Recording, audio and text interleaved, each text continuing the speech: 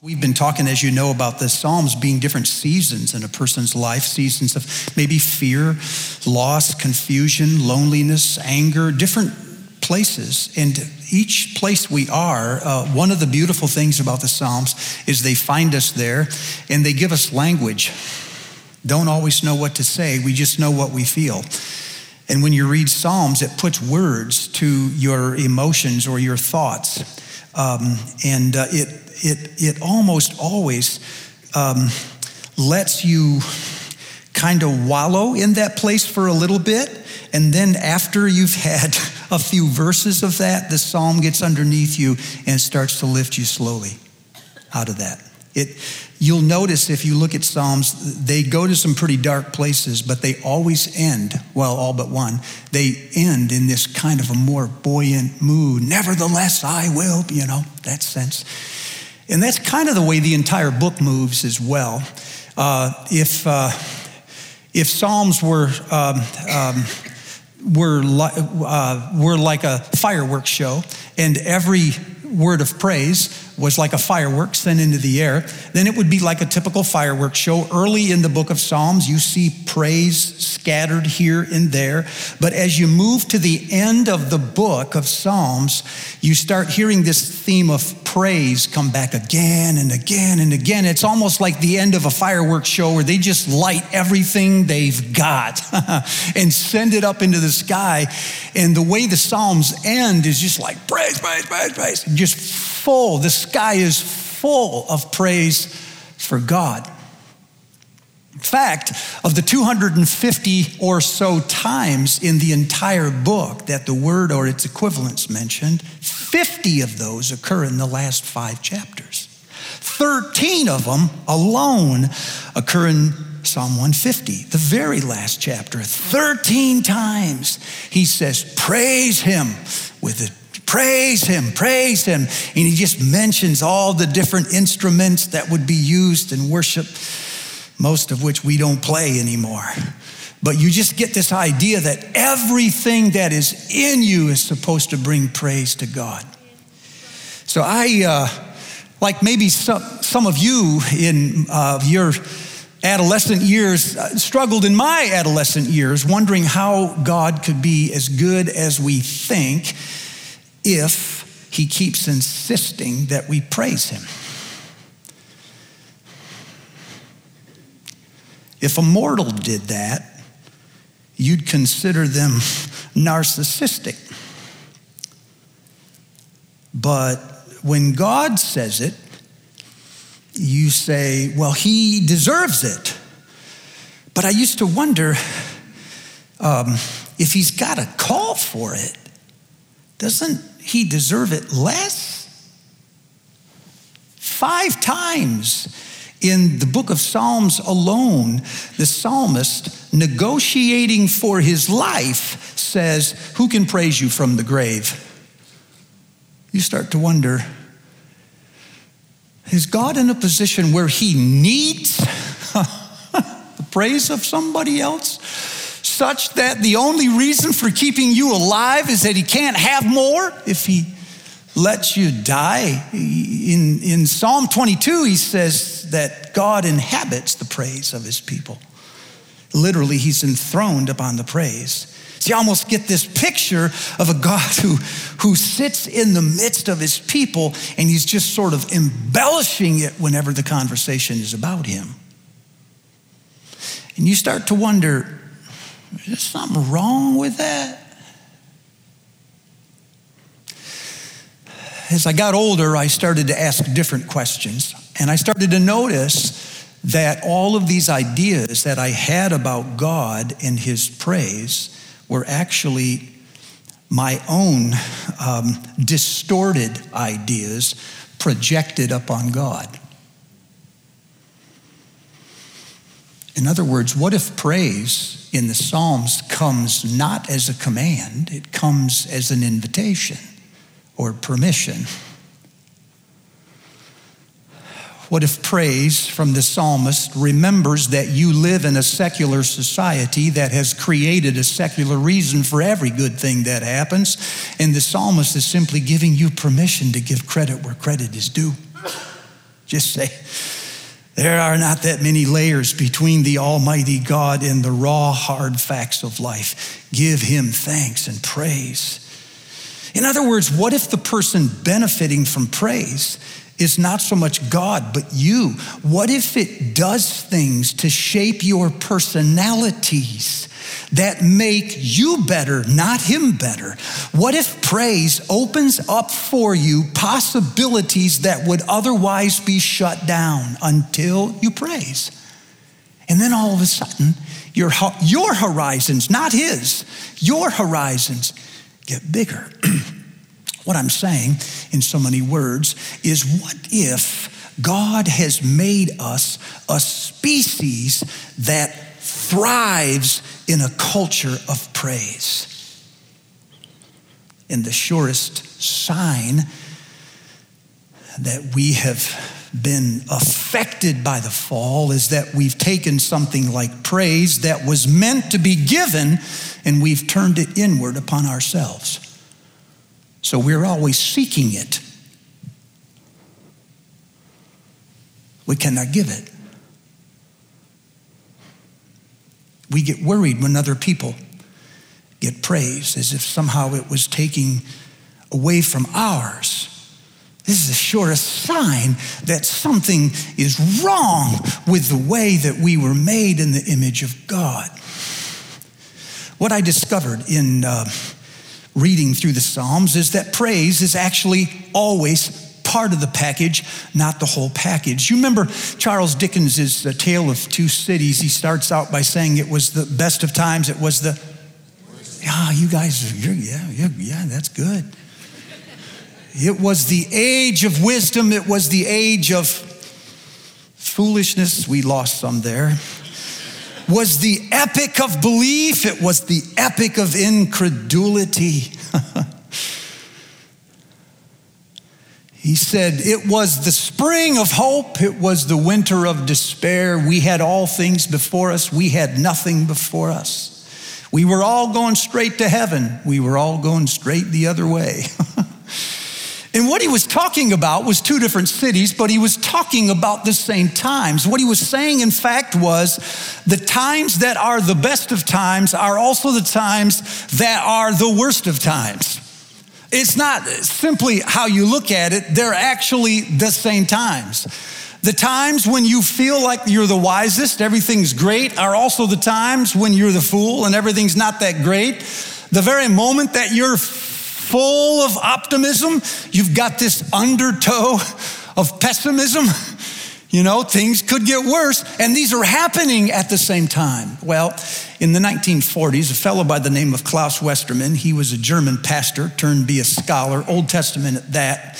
He was put inside of a Nazi concentration camp because he was supportive of the confessing movement. While he was inside the prison, Westermann began to read the Psalms slowly, carefully, and he discovered that he could put most of them into two categories. One he called Psalms of praise, the other Psalms of lament. In other words, there were Psalms that were for the best of times and Psalms that were for the worst of times. Psalms that were springs of hope and Psalms that were all about the winter of despair. And what he noticed is that these were not always just two separate Psalms. These were sometimes two separate states within the same Psalm. And he began to discover this is in fact a picture of how we live.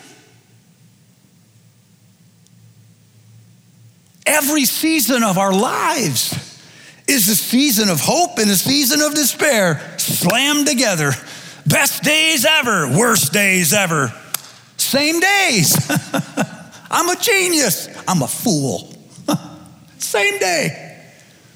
We live, he said, constantly in between these two extremes. Then he noticed something else. When he started to study Psalms that were heavy on praise, he discovered a pattern. They start by telling us what we should do. Praise the Lord, extol the Lord, sing praises to his name. And then every time it is immediately followed by the reason we should do that. So for instance, in Psalm 100, you'd read it like this: shout, worship, and come before.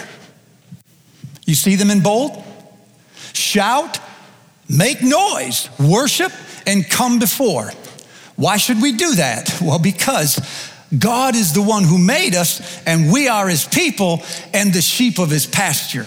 There's what you're supposed to do, and there's why you're supposed to do it. Now, the last two verses, it's the same pattern all over again.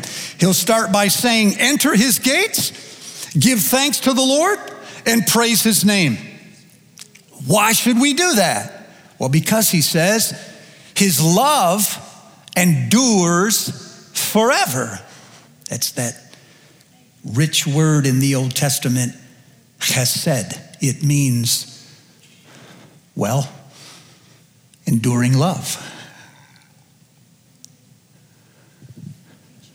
In the Old Testament, whenever God saw someone who was the object of his favor and he started moving towards them with favor, it was said to be love. When he appeared to Lot and his wife and said, get out of Sodom, I'm going to rain down fire. Lot and his wife were granted a privilege the other villagers did not have. What they received was said to be chesed. When Joseph was thrown into prison for a crime he did not commit, we are told again and again that even though he was in prison, God granted him chesed, favor. He wasn't going to pull him out. He was just going to favor him right there in that condition. So right there in the prison, he would have the best of times and the worst of times at the same time. So the psalmist says, the reason we enter his gates with thanksgiving and his courts with praise is because we are the sheep of his pasture. We belong to him, and his love endures forever. What does that fix? What it means, people, is that we never praise God in hopes of getting something from him. Praise is not buttering him up. We praise God because we already have it. We already have his enduring love. The praise that God's people bring to him every Sunday is had within the context of belonging. We are his sheep. We belong to him, and his love endures forever. And that's not changing every other day. So the beauty of this is that as the people of God, you can live in both extremes. You can be in seasons of lament where you are questioning God, why are you doing this? You wrote this, but that's not what happened. Why do you treat your friends like this? There's no answer. And you walk away from that time with God in your prayer and you're just frustrated. He doesn't fix anything. I was reading just this last month, I'm working through Jeremiah 10. Listen to what he says. There's a great line. He says, Lord, there's no question about your righteousness, but I'd have a word with you about your justice. That's exactly what he said. I went, oh, this is going to be good. And for the next 4 or 5 verses, Jeremiah unloads on God by saying, why is it that good people suffer and sometimes die, and evil people thrive? And listen to his language. You planted them there. You didn't only not stop them, you planted them so they would thrive. So I'm waiting for an answer, like this is class or something. And the Lord just says when he's done, Jeremiah, you race with men and they wear you out, how are you going to run with the horses? I said, what? He said, if you can't walk when the ground is level, how are you going to manage when the ground is uneven? I put it down at that point. What I want you to notice is Jeremiah and his God are having an argument, and it's not resolved on that day. If you're waiting for the answer that suddenly balances this, that may take a while.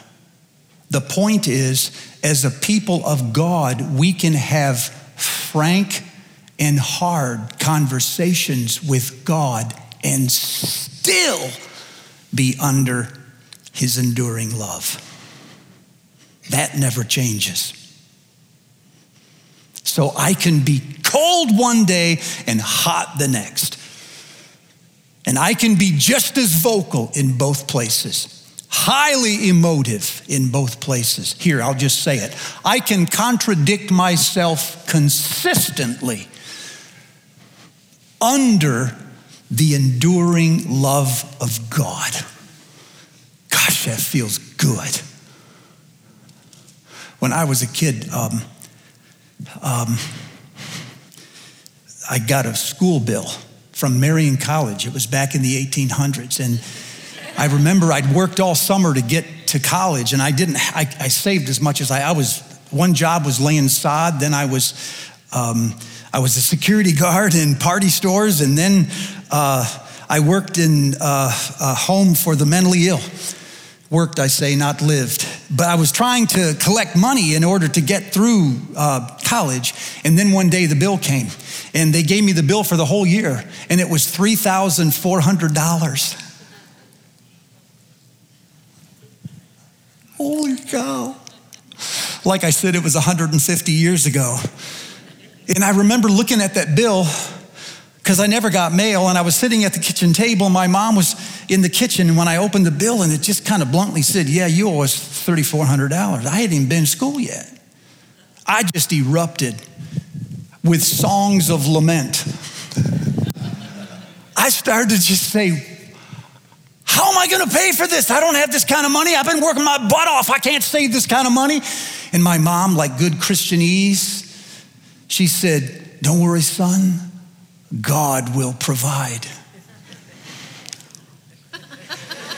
When you're raised in a Christian home, that is not what you want to hear. I remember I threw the bill on the ground. I stood up from the table and I just erupted. I said, well, he better start providing now because I've been working my butt off and it's time he do something. And my mother went, shh, like he was going to hear me or something. You can't talk like that. This is God you're talking to. I was being groomed, like some of you've been groomed, to narrow the margins. One of my concerns about worship in the West and in church in particular is that we no longer experience either extreme. Our praise is little more than a song sung early in the service, and our lament is little more than a confession. And we wonder why worship is boring. We've narrowed the margins. Anytime you are in a relationship that you cannot say bad news bluntly, there's something wrong with your relationship. And this goes for the way we raise our kids, I think. If your kids cannot raise questions to God about God, to whom should they direct their questions? Well, they should direct them to me. Yeah, but their beef is not with you. It's with him. If the God that we want them to serve can only hear good news, in other words, how great he is, What kind of God really are we asking them to serve? Now be careful. If we go too far, then our lament becomes an accusation. You don't want to go there.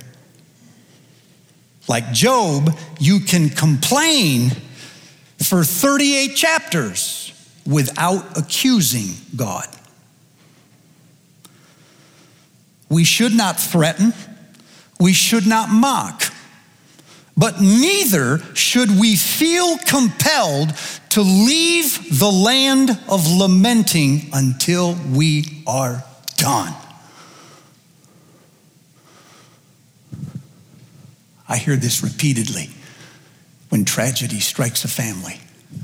Immediately, people who mean well, they want to catch them and give them a couple minutes of sorrow and grief, and they want them to hurry the process.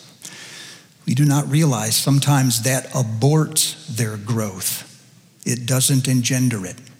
It's the fact that they can sit in the unconditional love of God, the enduring love of God, and they can be gut level honest, knowing that a week from now they're going to contradict themselves. But they can say both things in the presence of God. That's sometimes the thing that pulls them out of it.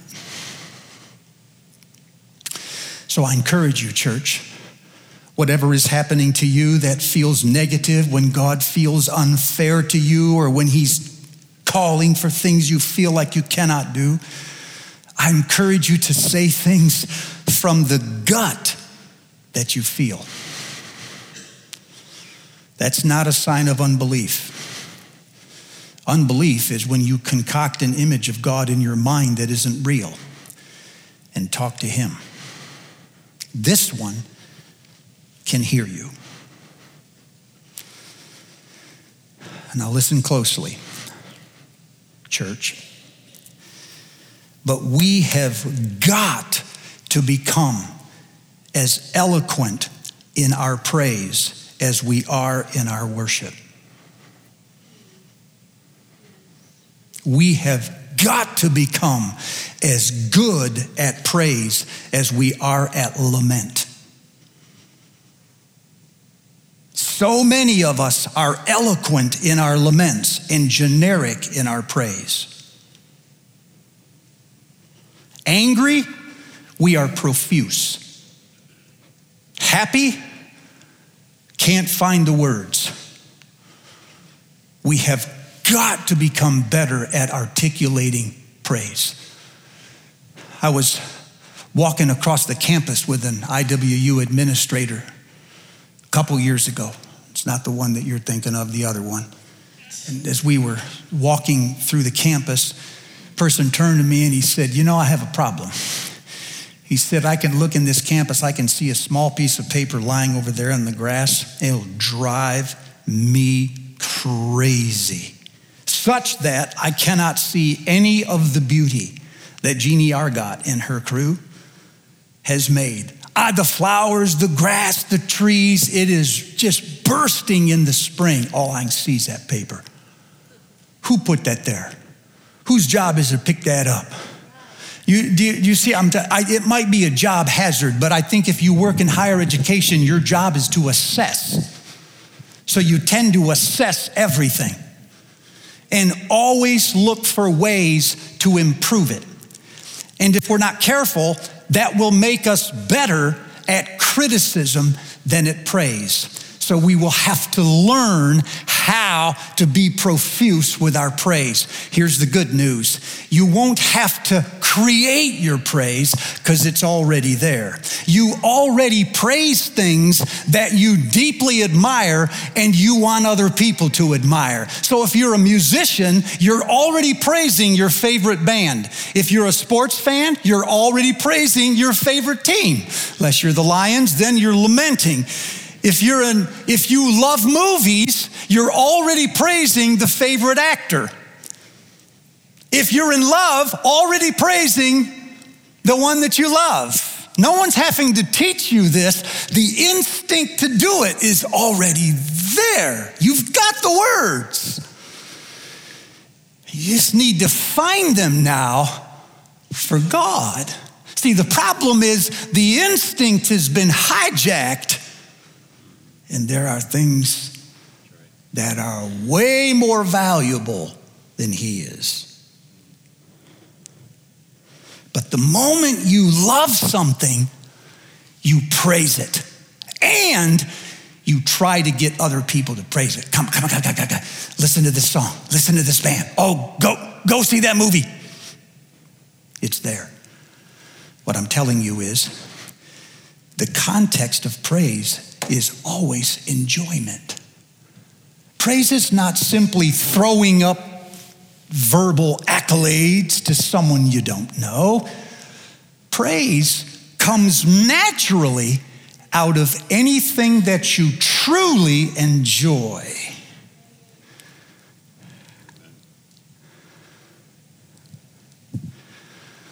I noticed when we're on break in Michigan, we'll go out to the lake and watch the sunset over Lake Michigan. It is it's just gorgeous. The lake just opens its mouth and swallows it. It's powerful. And then the next night will be another one, and then the next night another one. And I noticed a pattern. The beach is full of people. They're throwing frisbees, footballs, they're flying kites, they're cooking out, they're doing a number of things on the beach. But almost on cue, just a few minutes after 9 o'clock, when the sun hits the top of that lake, it's like all activity stops. And people, as if on cue, turn and they face the lake. Nobody moves. It's like a worship service. It really is. And we would stand back there and think, how is that? You could not have an order of worship that good as occurs on that lake that night. When our own service starts, people ain't all looking forward, but they do it on cue. It's as if something inside of them just goes, wow. Have you had moments like that? Have you had them? Part of the way you find praise is you deflect those moments onto God. And I think we'd be surprised how seldom Christians actually do this. When in conversations, Christians I'm talking about at work, about things that are going really well, never cease to amaze me how long they can talk about it without God ever coming up. It's as if the sun just said itself. But you know he said it. So you can stand behind and you can start to use words that tell him